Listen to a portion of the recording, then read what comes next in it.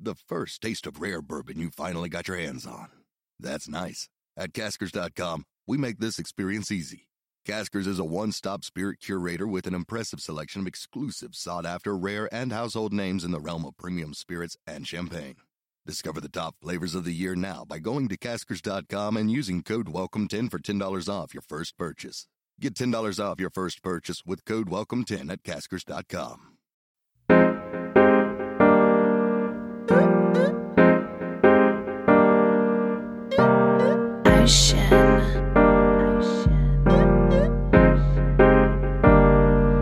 I feel like a locomotive, sipping, drinking Arizona. Mixtape just around the corner, did a lot in California. Can't wait to drop this on you.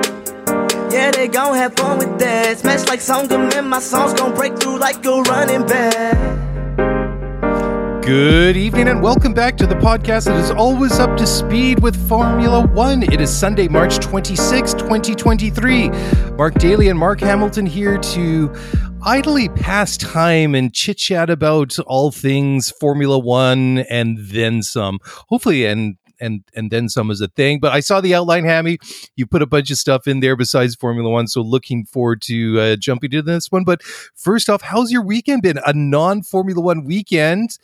But I guess we're going to kind of have to get used to this because after Australia, we're going to be having to fill a lot of empty weekends in between, right?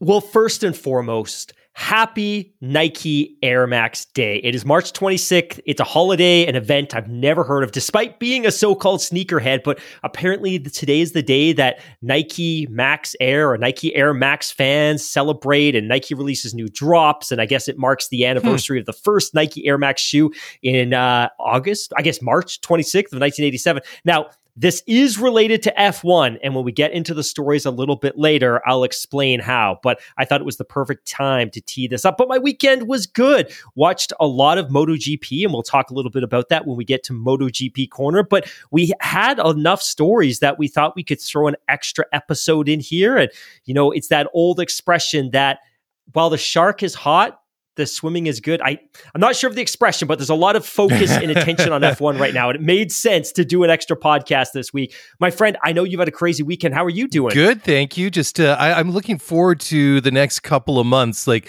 as we were talking about off air, like it's going to be personally very busy, my schedule, but I can see things opening up in about 2.5 months. So it's going to be a bit of a grind between now and then. And certainly, although this, you know, the summer break that isn't really a summer break when it happens in April for Formula One, but still is a break early in the season because China got canceled. Doesn't mean that we're not going to do shows, but at least I feel like there'll be like a little bit less pressure because it sort of takes a little bit off of us, like, you know, having to prep for all the races and things like that. I mean, that doesn't mean I'm not going to miss it, but we'll have to punch things up on the fly, so to speak. But yeah, looking forward to, I just like doing these shows. You know, I feel like the vibe is a little bit more chill. It's a little bit more laid back compared to, say, like a normal Sunday after a race where we kind of dissect and go through every single thing that happened from the formation lap all the way around to the checkered flag. So this is kind of cool. Looking forward to doing this. So first of all, I know you're dying to give a fantasy update. You know, I'm surprised after this year, after they opened up the entries so late, that we still managed to get 900 entrants into our F1 league. I mean, that's not even half of what we had last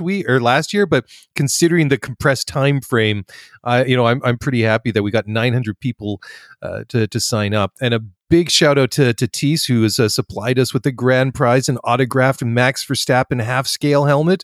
And you got to go check out Tees. You got to go check out his website, show him some love. He's been extremely generous to furnish us with a prize for this community. Check him out at racingexclusives.com. It's awesome. And I know Tees is going to shortly be taking a lot of my money. So there's that. Just don't tell my wife. I love the preamble, by the way. It actually gave me enough time to get the F1 Fantasy site open. It's been a little bit more reliable this year than last, but I agree. Don't say that. They will come back. I know, Karma will get us. Karma will get us. Knock on carbon fiber. Yeah, that's right. Knock on carbon fiber. But yeah, I agree that last year, and maybe we didn't, but it felt like we had weeks of runway to get people into the pool. But yeah, with this time we had basically days instead of weeks, and to get 900 people was fantastic. And of those 900 people, just quickly running through a couple that are currently leading the pack. Friend of the show, longtime listener, Bengals Bub is currently number 1, followed by Audi F1 team, Aston Gives You Wings, Charles CL, Free Ukraine, Green Bull Romeo, Mikey Bears, Jesse H, The Bad Guy 1, Long Ships, Fire Ferrets, Nathan's Team, Jeff Payne, Mr. Saucy Nug, Radio Check, Je m'appelle Yuki Merci, The Bad Guy Bye Bye, Roberto F1, Brooklyn Scuderia, who I think might be friend of the show, Seth, I think. And then finally, the Albon Nights. So some really, really great news stories there for folks. And again, if you feel disenchanted, if you feel like you haven't made a big impact in the pool yet, don't give up. Make sure you lock in your team every single week. There are still 21 races left to go. And like you said, that prize from Teese is just unbelievable. A signed 1/2 scale Max Verstappen golden helmet. It is fire. Plus, he's also furnished us with the prize for next year, but we won't give that away until the following off season. But yeah, super, super excited. Plus, and I'm currently sitting 160. I was going to say, please. Plus the helmet comes with the COA, so you know that what we're giving you is legit. So this is the real deal. Yeah. So Max Verstappen fans, well, I mean, anybody would be like, you know, I know Max could be a polarizing figure, but love him or hate him, that would be, you know, a prize to go in anybody's, you know, Formula One collection. I was just going to say that, you know, the way that I jumped up through the order, I was like 5 something. I moved up to like about 100 and something spots. And I didn't even change my team. Man. Yeah, after 2 races, but I've made some changes. Like I said on Thursday, you know, I'm not going to throw shade at Lando, but I'm just not seeing very much, not very many positive things happening at the MTC. So decided to dump Lando for now. I'm keeping my my team a little bit secret, because if I've stumbled onto the winning formula, which, you know, full disclosure, I haven't, you know, I'm going to try, even though I can't claim that the helmet, I got bragging rights here. I want to at least, you know, give the impression I'm trying to do. But I was going to ask you, do we know who Green Bull Romeo is? Because I love that name, because I feel there's a lot to unpack with that name, Green Bull Romeo. There's a lot going on there. Anyways, we could come back to that another time. Another thing, just we want to show, you know, shout out to another one of our partners, the Race Weekend Magazine. You know, Magnus and his crew do an outstanding job. We love what they're producing. This, you know, it's not even a magazine. I mean, it's this basically a soft cover coffee table book is the best way that I can describe it. Perfect description. You know, and this is a must have as well. We both love it. We both subscribe. So go check it out, theraceweekend.com, and Race Weekend is RACEWKND.com. Enter in our promo code ScuderiaPod at checkout. You'll get 10% off, and that just sweetens the deal. And plus we get a little bit of a commission back, which we are throwback into the show. And as Hammy told you guys the other day, we've commissioned an amazing artist to help us with our rebrand and get some very, very nice looking, was what you called assets. For me, I'm just, I look at things, I'm just like, wow, that's awesome. So that's that you're directly helping us, you know, if you go in on that. So, and then of course, the other way that if you want to support the show, and this is easy, it doesn't cost anything except maybe 30 seconds of your time, head on over to Apple Podcasts, Spotify, wherever, leave us a 5-star rating and review. Helps keep the show relevant and you know, visible for others. And we love talking about Formula One, and we love talking about it with you guys in the community that's grown up around this podcast. That's why we do it each and every week. So, Hammy, anything else to add, or should we jump into what we've got lined up, what we've got teed up for tonight? Okay, I'm getting the head nod and the silent treatment like 5 minutes into the show. Usually that's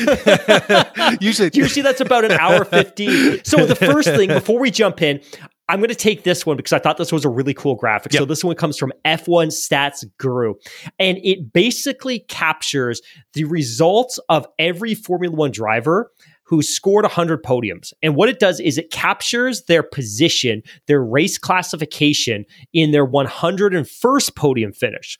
So dating back to 1993, Alain Prost, his 101st podium was a P1 finish. Pretty impressive. 2002, Michael Schumacher, his 101st podium, first place. 2016, Lewis Hamilton, his 101st podium, P1. 2018, Sebastian Vettel, his 101st podium, P1.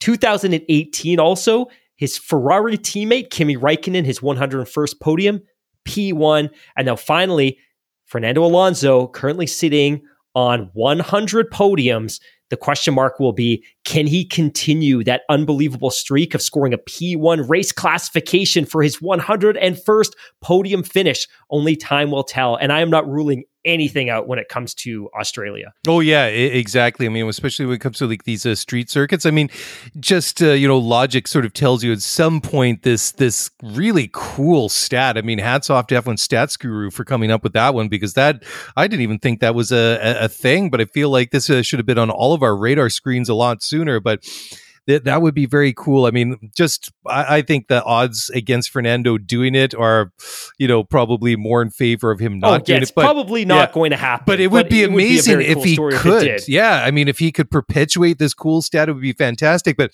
I was looking back at those names like Alain Prost, Schumacher, Lewis, Seb, and then Kimi, and looking at all of them. I mean, that's interesting that Seb and Kimi both did it in 2018. I have to go and look exactly and dive into that for which Seb's 101st podium was. But Kimi's must have been when he won at Coda that year at the U.S. Grand Prix, which was the last time. His final Grand Prix victory. Yeah. And then Lewis, of course, have to dive back into the 2016 season and see whereabouts that is. I mean, going back to Schuby, that could have been pretty much half of the races that year. Oh, yeah, exactly right. But I mean, going back to Schumacher, I mean, that's already 21 years ago, 2002. And then Alain Prost, oh my God, 30 years ago. I officially feel old now. I mean, you see Alain on the podium. I mean, there's like, you can see Joe Camel on his overalls. So, I mean, it just goes to show how things have changed. And you see Marlboro on Schuby's overalls, and then they've disappeared until you see Kimi's with the subtle, not so subtle. Unfortunately, the Mission Winnow. The Mission Winnow graphic for 2018. Sigh. Let's move on. But anyways, cool stat notwithstanding. So the first story that you found today is Red Bull's. This is an article that you found on racefans.net, and it was written by Keith Collintine, and the article is titled "Red Bull's Dominance Risks Triggering the Reaction They Are Anxious to Avoid." What is that? The reaction that everybody seems to hate them, and it's funny, right? Because I mean, 2 races in, they've been pretty dominant. They were very impressive in preseason testing, but the tone and the vibe is very different to the run. I mean, 2014 was different because it was a new era. Mercedes surprised everyone. Then in 15, it was kind of Control C, Control V, copy paste, all the way up to basically 2021, right? And I mean, of course, the teens were interspersed with wins from like Red Bull and Ferrari and nobody else, but it was a lot of Mercedes dominance. But it's interesting now that we're 2 races into 2023, and it's funny because it's I don't know. It seems like a little bit of a different vibe, but why don't you take it from here, Mark? I'm anxious to hear your tone. I think you did a great job of setting up this conversation, and I don't think it's too early because, like you said, we're 2 races into a 23 race championship, and I think the concern here is that Liberty and the FIA and the teams and the sacrifices and the compromises that many of them made, we're hoping that by this point in 2023, we would have a much more competitive championship. And of course, I guess it would be late 2016, early 2017. Liberty takes over Formula One, and they don't have a relationship with the teams, and they don't have a relationship with Liberty, but they knew that from a competitive spirit perspective, the championship was broken, but it was never going to be an easy fix. And led by Ross Brawn and some other incredibly smart people at FOM, they devised a batch of strategies that were going to help create competitive balance. One of them was, of course, the cost cap. One of them was revisiting the regulations and reimagining how a Formula One car should look and how it should cut through the air and how it should spray dirty air to the car behind it. They did all of these different things. And of course, in 2017, 18, 19, 20, 21, like you said, that was very much copy, paste. Now, I know that the regulations changed in 2017, but it was largely copy, paste. And really, FOM's vision, the FIA's vision for a new F1 championship really didn't materialize until 2022. And we also knew that some teams were going to understand the mission, that some teams were going to get a better grasp of the rules sooner than other teams would. But I think that the concern now is it's 2023 and Red Bull looks totally unstoppable. Mm-hmm. So if you pull somebody from the FIA side or FOM or the teams and ask them quite honestly, is this what you would have been hoping for or what you would have been expecting early in the 23 championship?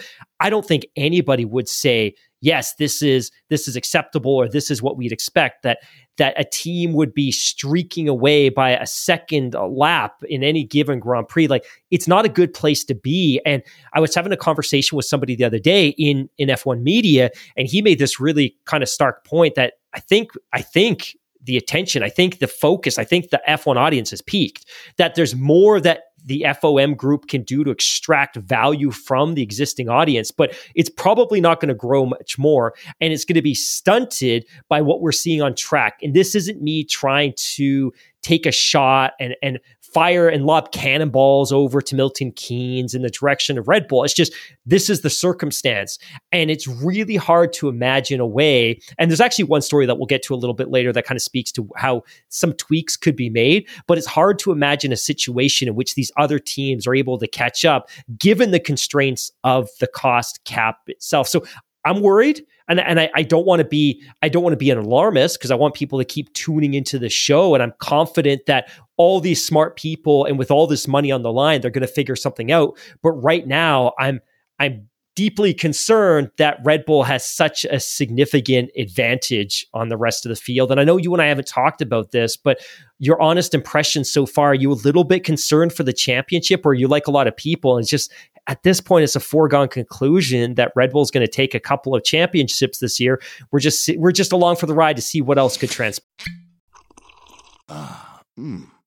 The first taste of rare bourbon you finally got your hands on. That's nice. At Caskers.com, we make this experience easy.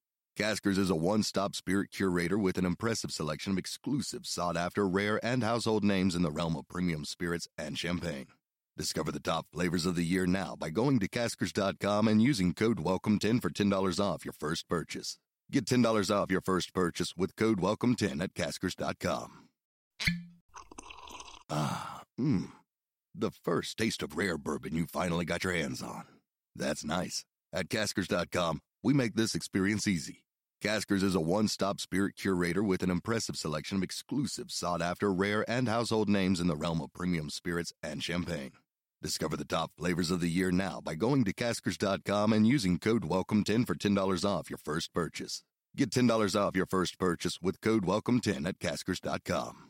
Yeah, I really kind of feel that way as well, unfortunately, and it's kind of funny because I feel that I've just replaced Mercedes with Red Bull in the when it comes to making our predictions for races. That it's just like until proven otherwise, I'm not willing to put my money on somebody else other than Max. And if Max has an off day, which literally never happens, it's going to be Checo.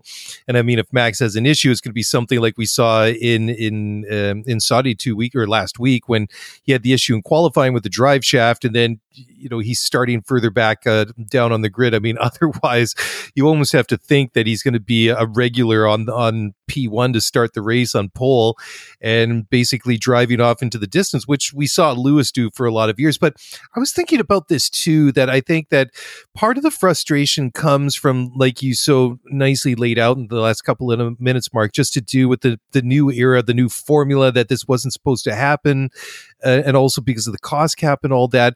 But I think that part of the vocalization of I don't know, frustration, disappointment, I think it comes from the fact too that when you compare Mercedes and Red Bull, one-on-one, and take all the different championships away from each other, just compare them as a team and the public facing side of the team.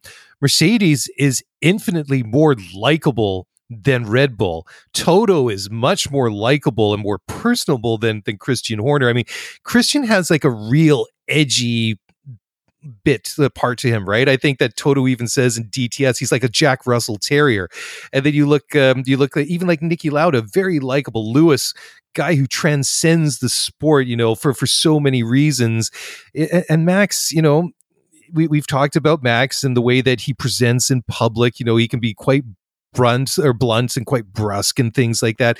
And I think that's part of it too, is that people don't like Red Bull, especially the neutral fans, I think don't like Red Bull compared to Mercedes. So I think that's part of it too. I think it's a perception thing. So that's just an observation. And I know that how a team presents on the PR side doesn't really have, it's kind of separate from what happens on the track, but that's what I think. I think part of it is that, compared one-on-one, people in general are more like they're willing to take it more from Mercedes than they are from Red Bull, because Mercedes the good guys and Red Bull not so much the good guys. You know what I mean? Or am I off base here? What do you think? No. I totally get where you're going with that, and I think we have to be careful because you don't want to come across as unbiased in this particular way. But I hear what you're saying. And it's interesting because over the weekend, there was a quote from Christian Horner where he complained that one of the reasons why Red Bull is less likable, despite being a British team, is because they don't have a British driver. I'm just like, that's honestly not the case, man. It's just that, and I'm sitting here and I don't have a dog in the race, man. Like at the end of the day, I want what's good for this show. And what's good for this show is close competitive racing, regardless of who it is that's climbed to the top of that podium every weekend.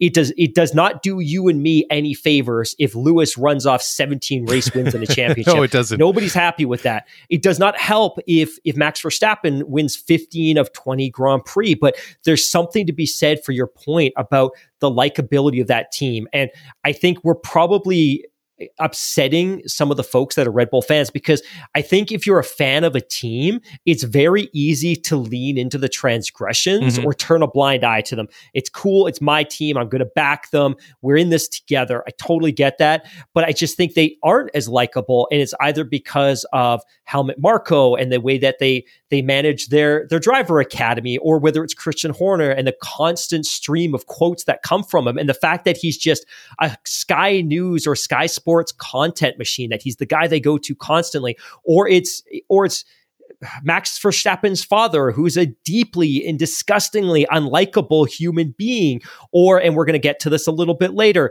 of course, Max's ties to the Piquet family and their unwillingness to criticize some of the things that's come from Kelly's father over the course of the last year. Like, there's a lot of reasons why it can be a little more challenging to like that team. And I promise you, Max winning a championship is far less valuable to the sport than Charles Leclerc or a Lewis Hamilton. It honestly just is. No matter, let's be honest, he's the best Formula One racing car driver on the planet. But I think you're right. The personality doesn't help. And if they're not likable and they're not personable and they're not charismatic, it really doesn't help to draw viewers. And I think this is where F1 is kind of in this kind of a challenging position right now, which is they're experiencing this absolute wave of sponsorship money and revenue that's just being thrown at them. And, we're going to talk a little bit later today or next Thursday about the fact that they're going to start selling general admission tickets to the Las Vegas Grand Prix with no view of the racetrack at all, starting at like $500. Like, that's just where we are. But I don't think this is sustainable. When people get over that FOMO element, that it's cool, it's a neat personality trait to have, to like F1. And when they start focusing on the racing and the racing is not good, you risk losing that audience. And again, I'm not taking anything away from Red Bull. I think they're fantastic. They've got all the resources, all the infrastructure. They built it from scratch back in the mid 2000s. They're just not the most likable team. And I just don't think that's super helpful when it comes to building a long-term sustainable audience. Yeah. And I just want to add a little bit of color to that too. I'm in no means being critical that, about Christian Horner and Max. I mean, I think that Christian, what he's done with that team, and that he stuck with this team for as long as he has, and what they've done is phenomenal. He's the right person. And what they continue to do. Look at Red Bull Powertrains. Exactly. He is the right person for that job. No question about it. And when it comes to Max, and I've said this before, like, I think that the way that Max is to a certain degree cultural as well. I mean, I'm half Dutch. I lived there for many many years. You speak I the language. speak the language, and when I see a lot of what and listen to Max too, and what gets translated into English, I find that he's far more expressive in Dutch, which you would expect. I mean, his English is excellent, as is all the drivers. Basically, I just find that when he's speaking in Dutch, there's a lot more color to what he's saying. There's a lot more description to it. And even though he speaks very good with a very minimal accent and he's very easily understood, I find that he's not quite as descriptive in English. Interesting. Yeah, but just the personality, I recognize that, and I've seen it a lot in the part of Holland Twente where my family comes from, and the people. So there's that to take into account as well. And again, I don't want to take away anything from Max. I think he's a phenomenal race driver. He's a hard guy to race against. I mean, he doesn't give an inch, and it's just kind of like it's like the perfect marriage. He's the right guy to put in that car. Christian's the right guy to lead the team, and I think too, Christian, like. He's I think he speaks his mind, and I think he wears his heart on his sleeve a little bit more. And, he goes to bat for his team, which is what you want your principal to do. Where Toto, not to say that he doesn't, but he's much more polished, I think, than Christian Horner is, especially in the media. And even on like Drive to Survive, like I would say it's manicured, but I think Toto is very, very aware. Maybe that's just the way that he is naturally as a person, but I think that in the back of his mind, for one reason or another, I think that Toto's very aware that of how he presents and what it is. And I just think that he comes across as very suave, very intelligent, very sophisticated. Not to say that Christian Horner isn't, but Christian definitely has that edge to him. And let's face it, none of these people got to where they are by being nice. So I feel it's a dog eat dog world, right? I feel like after the past couple of years, every time we lay any or parlay any criticism in the direction of the Milton Keynes Red Bull team, we need to balance that with some criticism of Mercedes. And I'll be honest, like I don't love everything that comes out of Max's mouth. And I actually that comment that you make about either how he's translated or how he speaks in English being less descriptive makes total sense to me, because you speak perfect Dutch, you speak perfect English. I speak decent Farsi, but my Farsi is not descriptive. So for instance, if somebody asks me if I like something, my answer is just a solid yes or a solid no, because I don't have enough vocabulary to express what I want to say like I would say it in English. So I thought that was an interesting point. But I think the other consideration to all of this, and maybe this is a good pivot because there's a really great story that came out, and this is a story later in the outline for Mr. Daily, but Jonathan Noble wrote a really great article in motorsport.com a couple of days ago that said F1 ready, or is titled F1 ready for talks to revise cost cap rules. So you and I sit here, I think we both agree the championship isn't where it should be or where it needs to be from a competitive balance perspective. So I guess the question is, and it's one thing for us to complain about it, but maybe we should balance that with some recommendations on how they can fix it. Now, in this article from Jonathan Noble, he makes a really, really great point about the fact that despite the fact that there is now a cost cap, and the entire purpose of the cost cap was to limit the spending of the bigger teams in the hope that you bring the smaller teams closer to the bigger teams. But he writes, and I quote, "One of the issues that has gained traction in recent months is the fact that teams are strictly limited on capital expenditure. So there is not much freedom to improve infrastructure back at base. While teams can build new factories and a specific exemption has been allowed in the cost cap rules for new wind tunnels, any other investment needed to improve equipment has to be included in the generic cost cap limit that teams battle to stay under. This means that teams which had the best infrastructure in place at the start of the cap have a locked-in advantage, and those whose investment had fallen behind face the prospect of needing to divert money away from car performance if they want to improve their facilities. It has emerged," he continues, however, that preliminary discussions have taken place about teams being given greater freedoms in terms of capital expenditure, so they do have the ability to improve facilities at their factories. So this is a fantastic conversation because we sit here talking about how come these smaller teams aren't catching up? And how come some of these bigger teams, specifically Red Bull, are running away? And Red Bull under Christian Horner had done a phenomenal job building arguably some of the best infrastructure in the sport. And when the cost cap happened, that was all locked in. They own it, they can use it. But for a team like Williams, and you and I talk a lot about Williams, and I've been to that factory many, many times. That factory was great 23 years ago. It is a dated, sorted mess now. Great but one point. of the considerations now is if I'm Williams and they've got a new team principal, I come in and I look around and the factory is terrible and it's in desperate need of an investment, but every dollar I put into a capital expenditure is a dollar I take away from developing the current car. So they have to make a really, really difficult decision. And what Jonathan Noble speaks to is that there's a willingness amongst the teams to start introducing an exception that would allow smaller teams in particular to start investing in capital infrastructure improvements without impacting the cap in a way that would take away from development of the present car. Because right now, if I'm Williams and I want to invest in my factory, well, I'm writing off this year's car. That $20 million investment in the factory, that's 15% of my budget gone just to get some infrastructure that Red Bull, Mercedes, and Ferrari already have. So it is a very, very cool story. So I think that's one way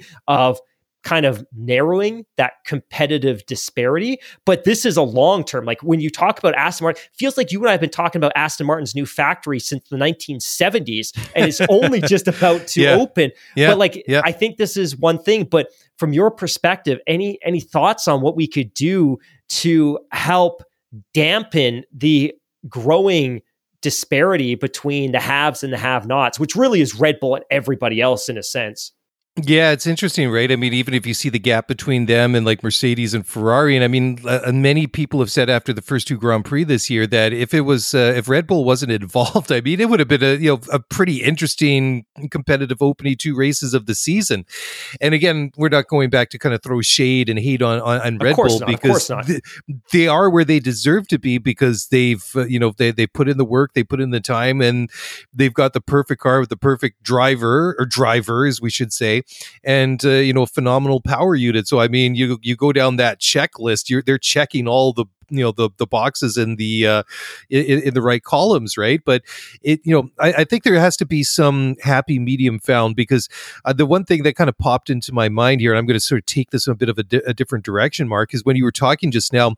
The thing that came into my mind when you were talking about Williams was I would have loved to have sat in on that job interview when James Voles was talking to the partners or the hiring committee or whatever at Williams and saying, okay, here's a guy that's coming from multiple world champions Mercedes, state of the art everything, going to Grove where you said it was state of the art 23 years ago, and going from state of the art everything to like, oh, you guys still have a Betamax machine here. That's great. So not quite that bad, but what I'm saying is that it kind of makes you wonder what he said. Okay, in order for us to be successful, we need to do A, B, C, and D. And where, if this was something that was even brought on the radar by Jos Capito, which, I still find is an interesting situation, how he was, sort of very quickly let go, and excuse me, how James came onto the radar in the first place. But I'd love to get some more insight into, and I know it sounds pretty dry as to the everyday workings of Williams, but, James Voles has a proven record. He did some phenomenal things with Mercedes in his time there.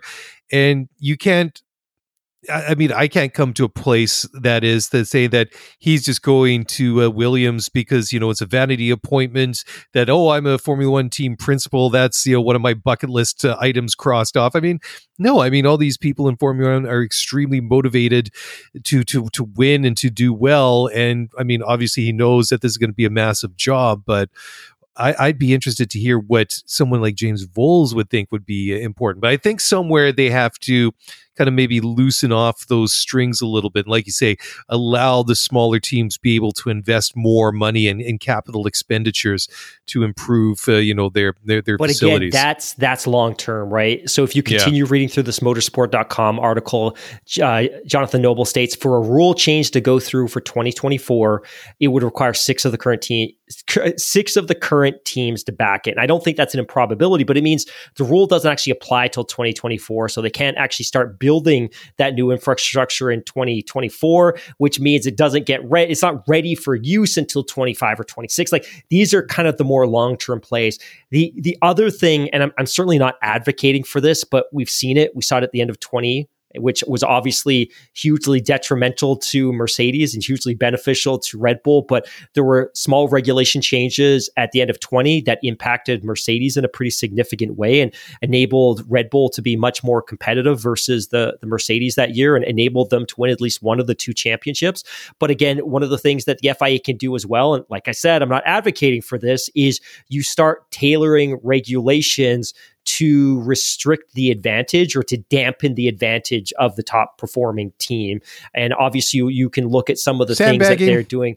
Yeah. Sandbagging. you start looking at some of those things that they're doing from an aerodynamic perspective, and you start regulating those things out of the sport, because if it's an outward honest advantage and it's not good for the sport, like, you can start to see those things happen. And I think at some point this season, you'll probably hear team principals from other teams starting to advocate for that kind of thing. And again, I don't love it, because I'm a big fan of the purity of the technical regulations. And if a team's developed a car that meets the spirit of the technical regulations, they shouldn't be punished for that. I mean, it's one thing if you get the teams together and say, yes, we want to make this change for next year, but I don't like an on-the-fly technical directive that's targeted at one specific team because they've developed too much of a benefit. But I think we've probably beaten this topic to death. We're probably overdue for a break. Yeah, so let's take a quick break. We'll come back on the flip side and a lot of things to discuss. We'll do that in just a moment, so don't go away. We'll be right back. The first taste of rare bourbon you finally got your hands on. That's nice. At Caskers.com, we make this experience easy. Caskers is a one-stop spirit curator with an impressive selection of exclusive, sought-after, rare, and household names in the realm of premium spirits and champagne. Discover the top flavors of the year now by going to Caskers.com and using code WELCOME10 for $10 off your first purchase. Get $10 off your first purchase with code WELCOME10 at Caskers.com.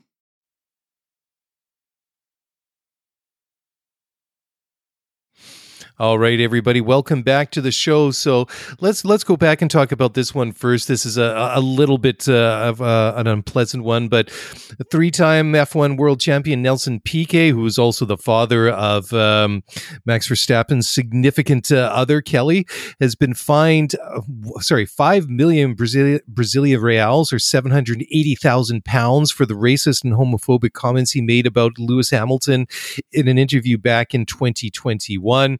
Lewis said at the time that he stuck to the high roads, as you would expect from Lewis Hamilton. He said that what he called for archaic mindsets to change. Piquet did apologize for what he claimed later was ill thought out comments when he was talking about Lewis Hamilton. But crazy, right? So, Mark, add a little bit of color to this one. Who has fined him this massive amount of money? 780,000 pounds. That is a hell of a lot of money. According to the BBC, the charges against Piquet were brought by 4 human rights groups, including Brazil's National LGBT Plus Alliance, who had wanted Piquet to pay 10 million Brazilian reals for alleged moral damages. And of course, all of this stems back to a Brazilian podcast appearance that Nelson Piquet had made, I feel like it was probably early last year, or maybe the comments surfaced last year and the interview was the year before. But regardless, he had made some outlandishly inappropriate racist and homophobic comments that were clearly directed to Lewis Hamilton at the time.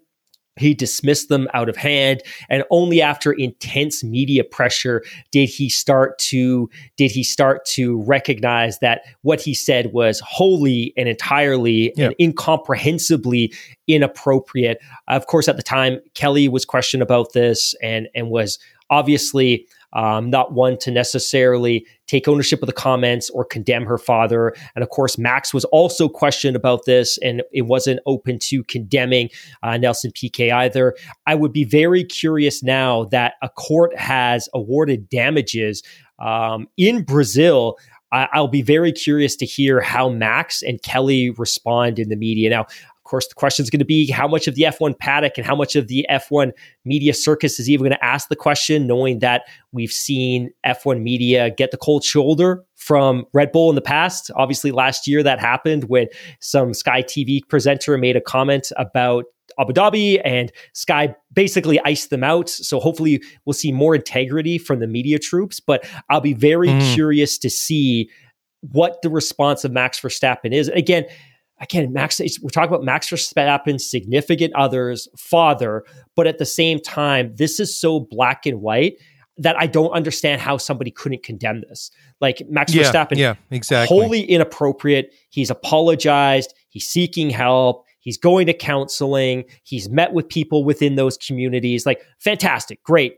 That's awesome. But I fear that Max Verstappen will continue to try to take an alternative route to this and not own it, or at least no one's asking him to own it because it's not his father, it's his significant other's father. But it's so easy to condemn this, especially since it's so black and white, and by the fact that it's also been condemned through the court system. So hopefully we'll see an honest condemnation from Max, which I think would go a long way.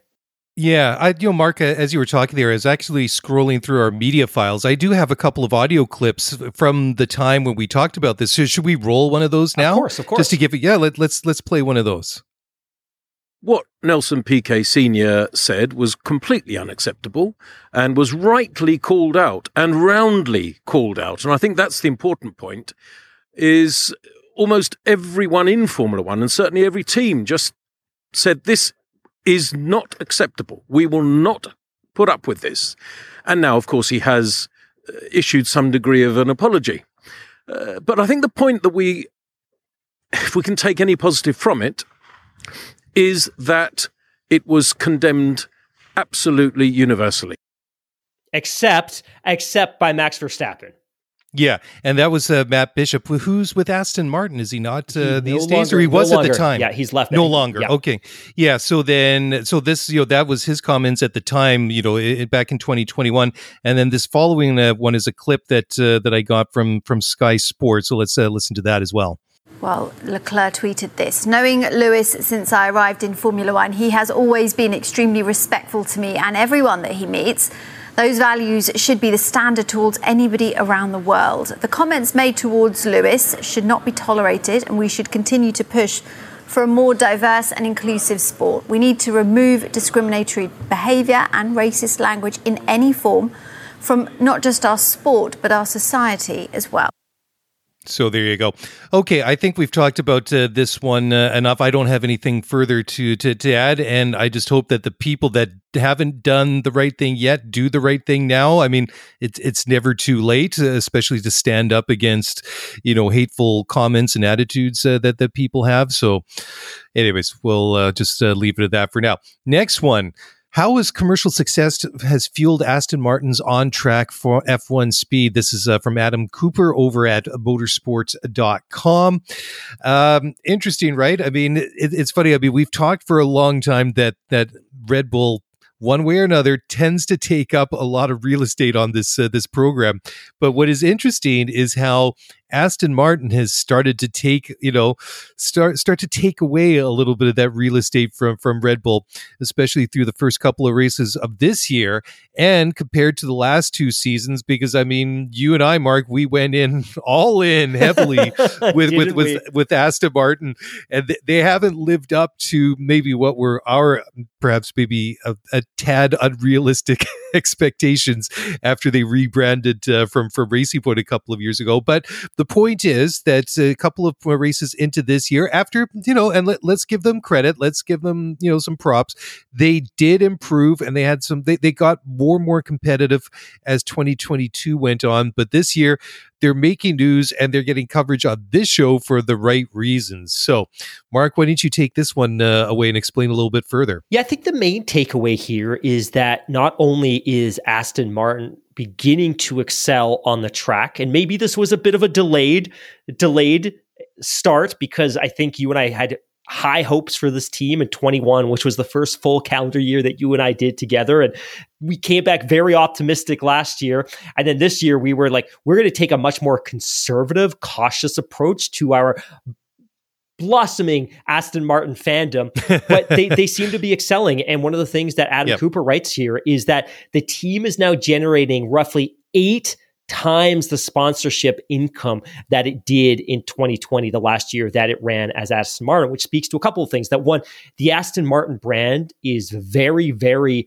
attractive to potential sponsors. To be associated with a marquee supercar brand like that is very, very helpful.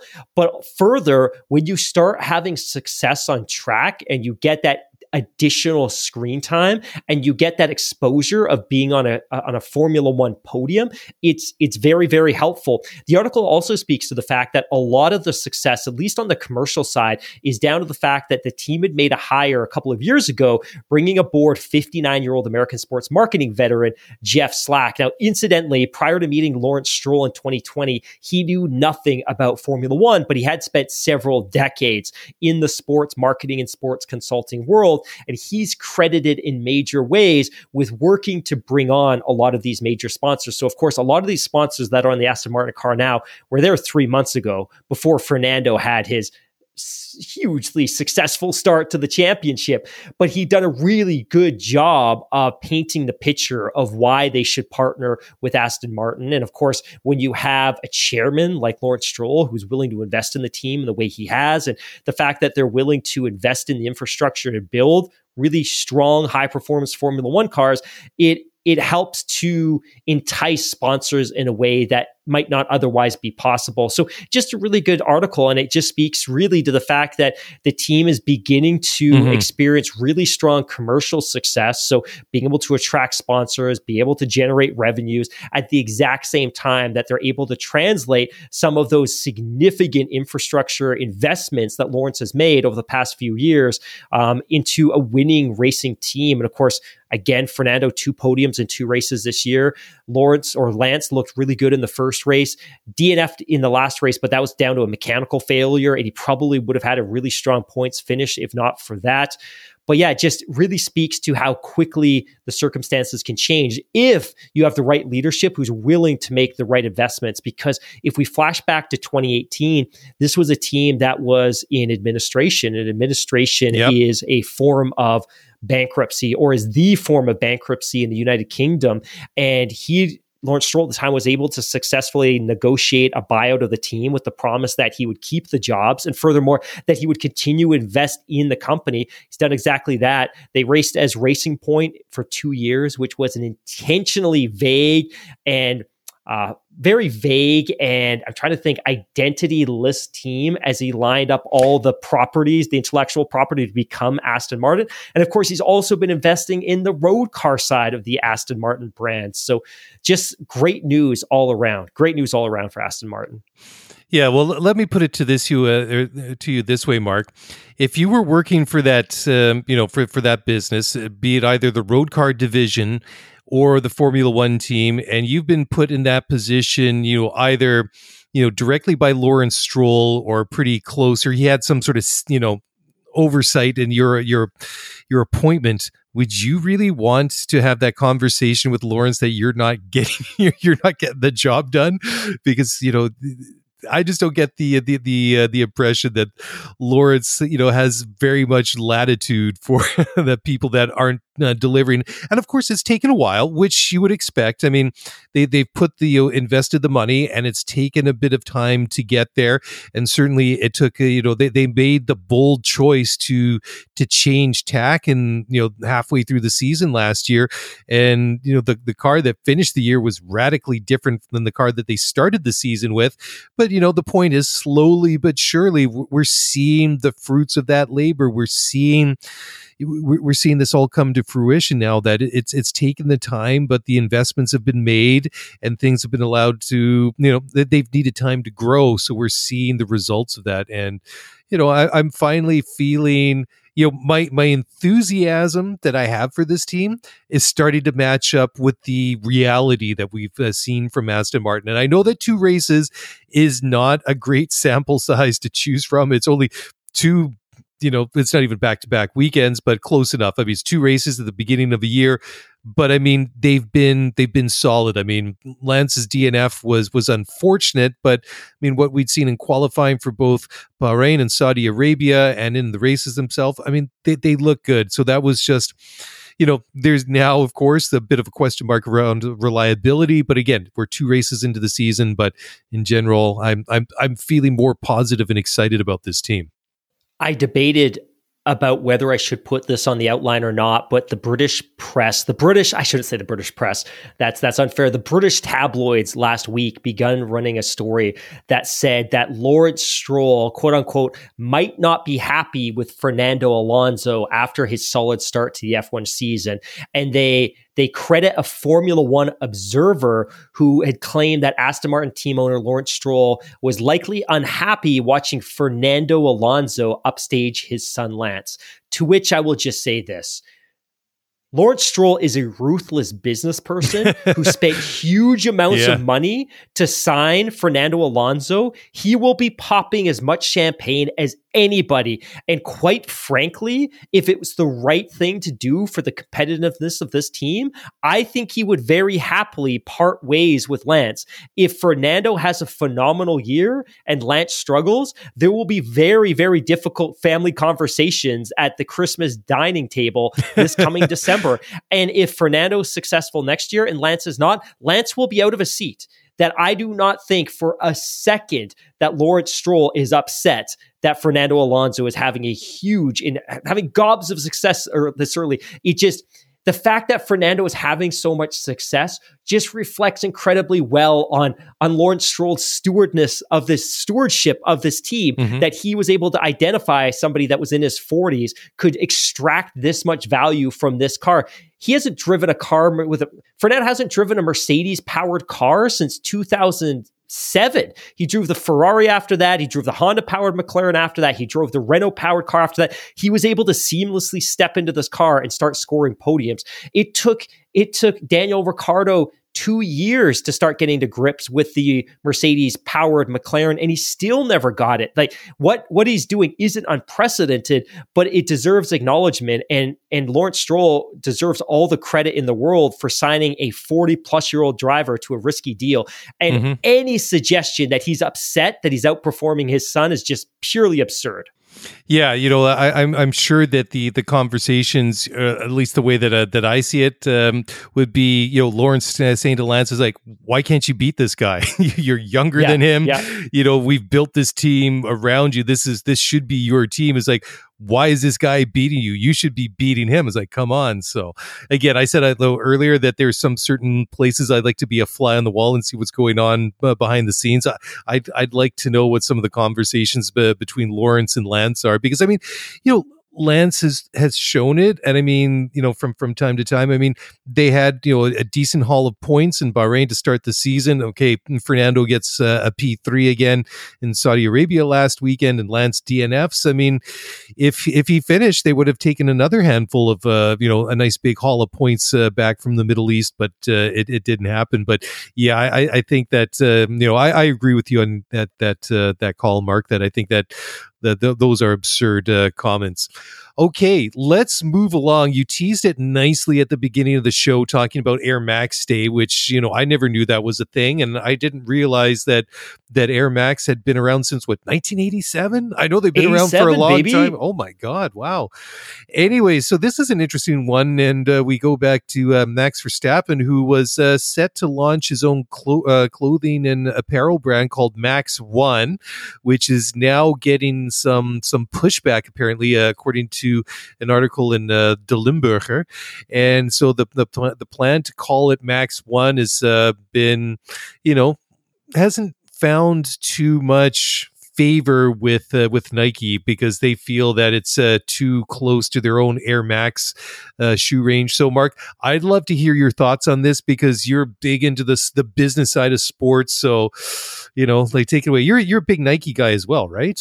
Yeah, huge Nike guy. In fact, this makes sense to me on a couple of grounds. It feels like this year Nike has been going above and beyond in terms of protecting its intellectual property. In January, they sued Lululemon. At roughly the same time, they sued Bathing Ape. They've continued to go after other companies in recent history that they feel is compromising the integrity of their brand and their patents and the design of their products. So it kind of makes sense. This one's particularly unique because they're not going after the design, the composition, the material of a product, the likeness of a product. They're going after the line purely based on the name. And the name, like you said, is going to be Max One. That will be the brand name of the apparel, presumably performance apparel, although I'm sure there'll be some casual wear in there as well. But the plan, according to planetf1.com, the plan was to call it Max One, which Nike is taking significant exception to because they believe it steps on the toes, pun intended, of their Air Max shoe range. And there's some interesting quotes here. The report states both signs, and this is from the legal case, both signs contain the word Max, albeit in a different place. In the trademarks invoked, the elements Air and Max have equal weight in the overall impression. In the contested sign, the emphasis is on the word Max. The number one will be regarded as a specification of Max. To that extent, the signs agreed. The goods in question, Nike and Max, are partly identical and partly similar visually and orally. There's a certain degree of similarity between the signs. So I won't read any farther, but ultimately it's very clear that Nike's upset about this, that they are possibly going to contest this in court, and they will push very, very hard to protect the integrity of their brand. So it's unfortunate for Max, who of course had hoped to launch his own brand of clothing, as so many different drivers do. But if he does, he might have to adopt a different brand name. Okay, so just be careful when we launch our own merch that we don't get sued by Nike. People ask us about that all the time. Actually, they ask us if we've ever had trouble with Ferrari. Like, oh, you're compromising their brand, you're stealing their name. I'm like, you know what that word means, right? In Italian, that team does not mean. Yes, exactly. Like. Yeah, well, I mean, anyways. if not to take anything away from these guys, but if WTF1 hasn't had an issue with their branding and stuff like that, yeah, I know it could be a bit of a gray area, but I mean, Scuderia that is just Italian word. That'd be just like Anyhow, yeah. By the way, just while we're on that, just looking to the live chat, Ray in San Diego, use his dad's name instead. The Joost Jeggings. There you go. I don't know. I'm not sure if I really want to pull on a pair of those. The Max One. Be it an infringement on the Nike copyrights. Totally. It rolls off the tongue a little bit. The Jos Jeggings. Thanks for that, Ray. That's a good one. Okay, let's take a little break here. We'll jump back in a moment, and then we're not going to talk about Red Bull for once. We're going to talk about someone else who's also kind of immediately Red Bull adjacent, and that's AlphaTauri. We'll talk about that in just a moment, so don't go away. We'll be right back.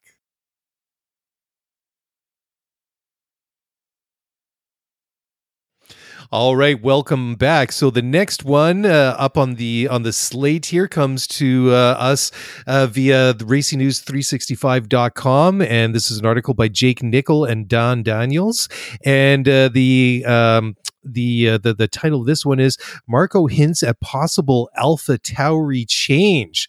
So this was an exclusive chat that Helmut Marko had with RacingNews365.com, and he says that he insisted that AlphaTauri is not for sale, but that doesn't mean that changes won't be made. So this is interesting, and kudos to them for getting Marko to sit down for a chat. So what is Helmut proposing, or what's he hinting at that might happen at AlphaTauri, and how might this team look different, or how might it be different?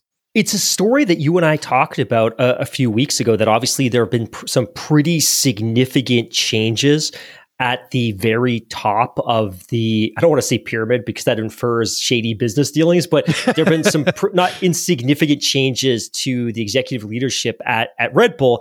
And I think one of the things that the Red Bull Formula One team were asked to look at was what they want to do, or what should be done with the AlphaTauri Formula One team. And of course, this is, for all intents and purposes, and you've heard me talk about it before, this is Red Bull's B team that is on the grid for no other reason than to support in a number of different ways their sister team. But some of the considerations were, of course, selling the team, which got me very excited when we talked about that a couple of weeks ago. And I think we even titled the podcast episode after that. Some other considerations were to consolidate the operations of the team into some existing facilities, or build new facilities for the team in England. I think one of the things that is spoken to in this article is that as an Italian-based team, it is very difficult to recruit and retain top talent, most of whom are based in the UK. And the thought is that if they move the team to the UK, it would be easier to recruit and retain top talent, especially on the engineering side. And then the other thought was also just to do a much closer integration job. So the one sense is you sell it, the other sense is you move it to the UK and build new facilities, or alternatively, you move it to the UK, but you integrate it with as many of the existing Red Bull infrastructure and facilities as you possibly can. Of course, they're pretty well built out in Milton Keynes. The other thought, though, is that it's currently branded after the Red Bull clothing line. AlphaTauri, unbeknownst to almost all of us, is a clothing line. But as Helmut Marko says in this article, that clothing line is only available in 3 or 4 countries anywhere in the world. So to use the Formula One team as a marketing vehicle for a clothing line that virtually nobody on the planet can buy seems a little bit odd. So while they might consider selling the team, I think they've ruled that out because, as Helmut Marko says, we need it, which I think is total BS. Like, you need it as much as any other team. No other team gets a B team. But the other consideration is obviously you sell it, which they won't do. You move the team to England or you rename it.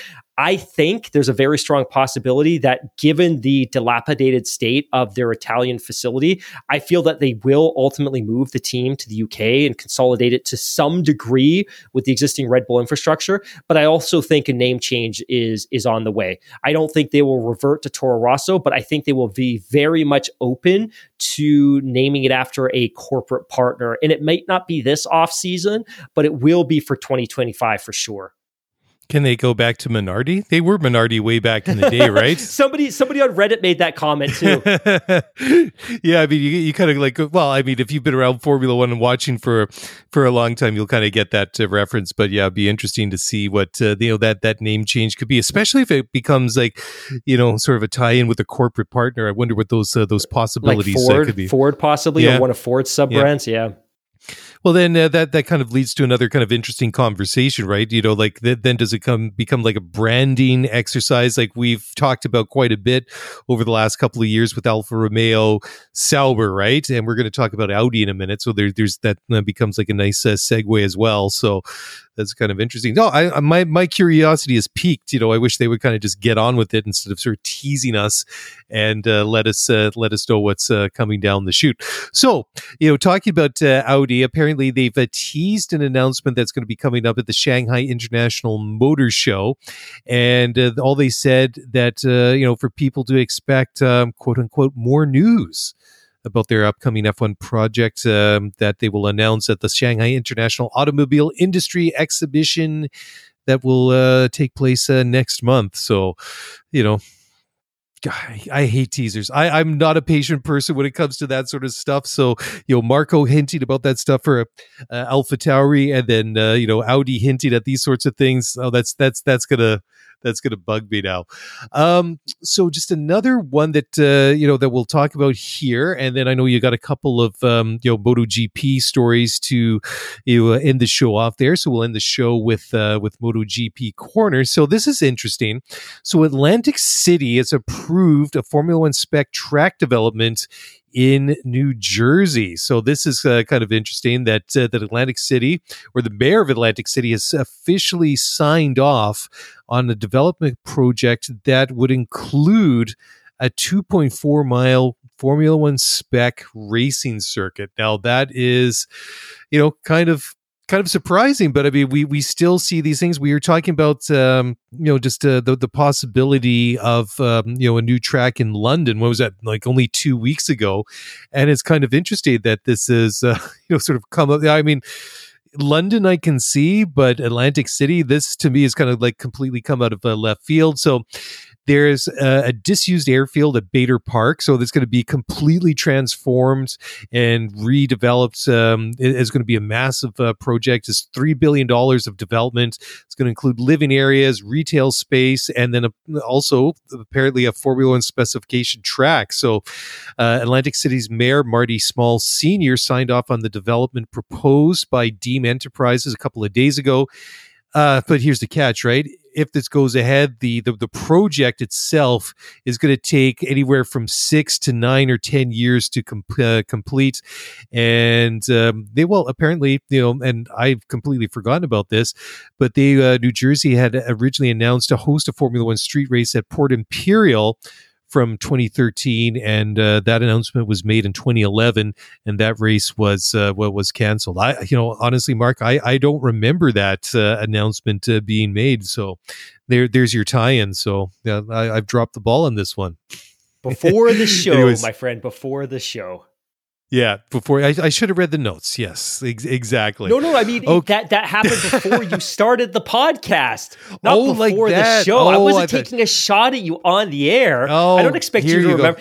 You were being supportive of me, and then I blew it up, and I ruined it. I took it the wrong way. And to be fair, Bernie was signing a contract with a new race organizer every single week. That was his shtick, right? Yeah. Like on Monday, he's signing a deal in India, and then he's signing a deal in Kazakhstan, and then he's in New Jersey to sign a New York race. Like he was all over the place. None of the races. I mean, yeah, of course. I mean, when somebody from Atlantic City, showed up, he's like, oh yeah, I'm sure they got money there, being Atlantic City. And of course, there's just all smoke and mirrors, probably more on his side, but it's just, it's just like, by the way, pay me money. We have about 37 listeners in New Jersey, and I'm probably going to alienate them all by saying this. I have no desire to ever go to Atlantic City. And even if there was an F1 race, I still wouldn't go to Atlantic City. I've never been, but just based on the stereotypes and what I know of that place, I have no desire to go. And a Formula One race there would not change that at all. So I just got an email from the cast of Jersey Shore, and they are not happy with you, Hamilton. You're in big trouble. So why don't we try back out of this one, and let's fire up MotoGP Corner.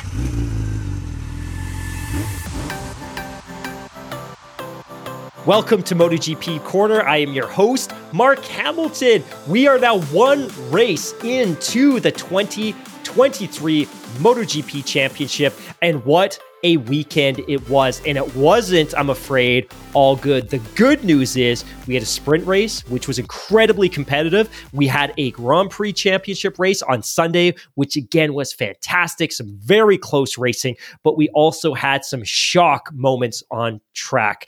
In practice at T10, Paul Espargaro, the KTM rider, had a brutal crash where he skid along the ground at roughly 200 kilometers an hour before coming to rest at a tire wall. The problem, of course, was that his bike bounced along the ground and came to rest on him. And now there is footage of this. You can see him sliding towards the wall. You can see the bike following him. You can't see the moment where the bike makes impact with him, but it's pretty obvious it does. Now, the Unfortunate thing was Paul Espargaro suffered severe injuries. He has a severe spinal trauma and lung contusion, amongst other injuries. But the good news is that there's no threat of permanent spinal damage. And from a brain perspective, he's been deemed okay. So, of course, there's always fear that there's neurological damage, there's spinal damage. And while he suffered severe spinal trauma, he is going to be okay, but he will not be back to race anytime soon. Now, of course, like we've talked about before, every single MotoGP race this year will be prefaced by a sprint race on the Saturday. So we'll have qualifying, which will set the grid for both the sprint race and the Grand Prix. The sprint race is just 12 laps. This weekend, Marc Marquez on his comeback tour qualified on pole, but unfortunately on lap six of the sprint race on lap 6 of the actual race had a brutal made a brutal mistake going into a corner. Assumed there was more heat in the front tire. He was on the hard fronts at the time, made contact with another rider and exited the race. So both the two of them, man, I'm really struggling with my words today. But the two of them, basically, Marc Marquez was going into a corner, misjudged the corner, went in too hot, didn't have enough heat in his front tire, and took out another rider. The other rider was very, very hurt. Fortunately, he will probably be back next weekend, but it looks like Marc Marquez may have broken his hand. Now, the other news is that Marc Marquez has received a major penalty, which will go into effect for the next Grand Prix in Argentina. But as it turns out, if Marc Marquez misses the race in Argentina because of an injury, that penalty won't apply to the subsequent race. That penalty will only apply to Argentina based on the way that the rules are written. So it was a very, very interesting race weekend. We saw the horror of what can happen with in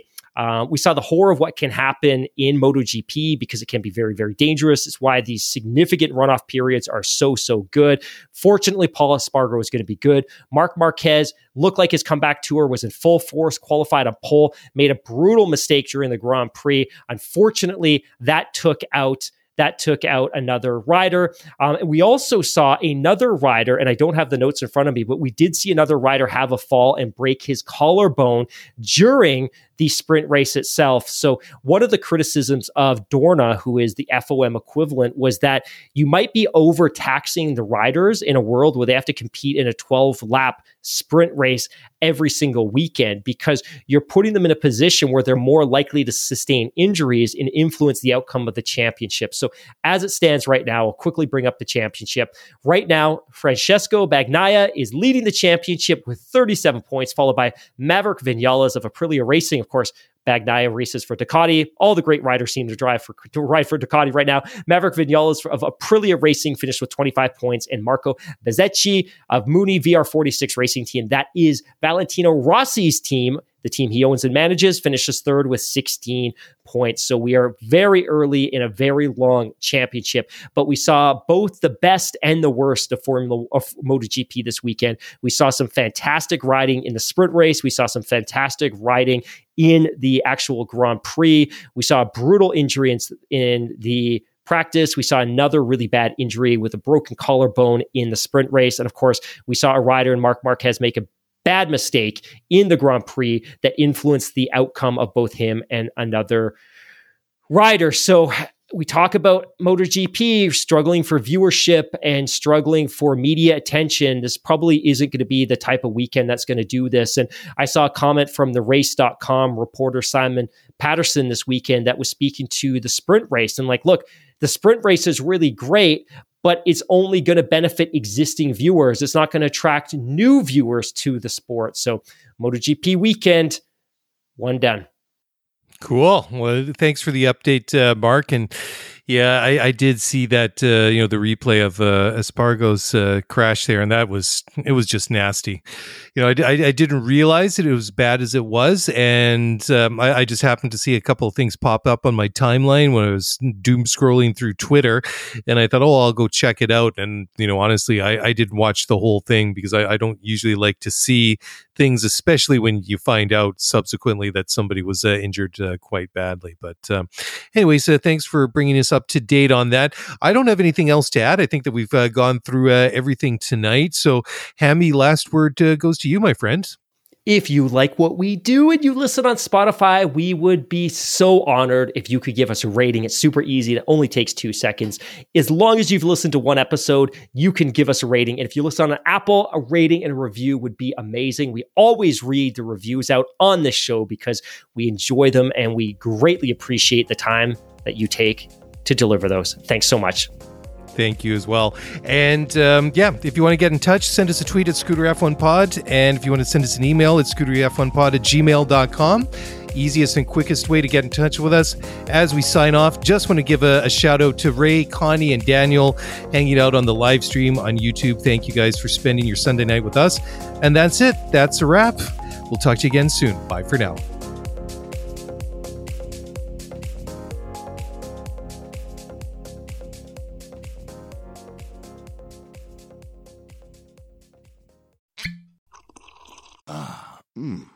The first taste of rare bourbon you finally got your hands on. That's nice. At Caskers.com, we make this experience easy. Caskers is a one-stop spirit curator with an impressive selection of exclusive, sought-after, rare, and household names in the realm of premium spirits and champagne. Discover the top flavors of the year now by going to Caskers.com and using code WELCOME10 for $10 off your first purchase. Get $10 off your first purchase with code WELCOME10 at Caskers.com.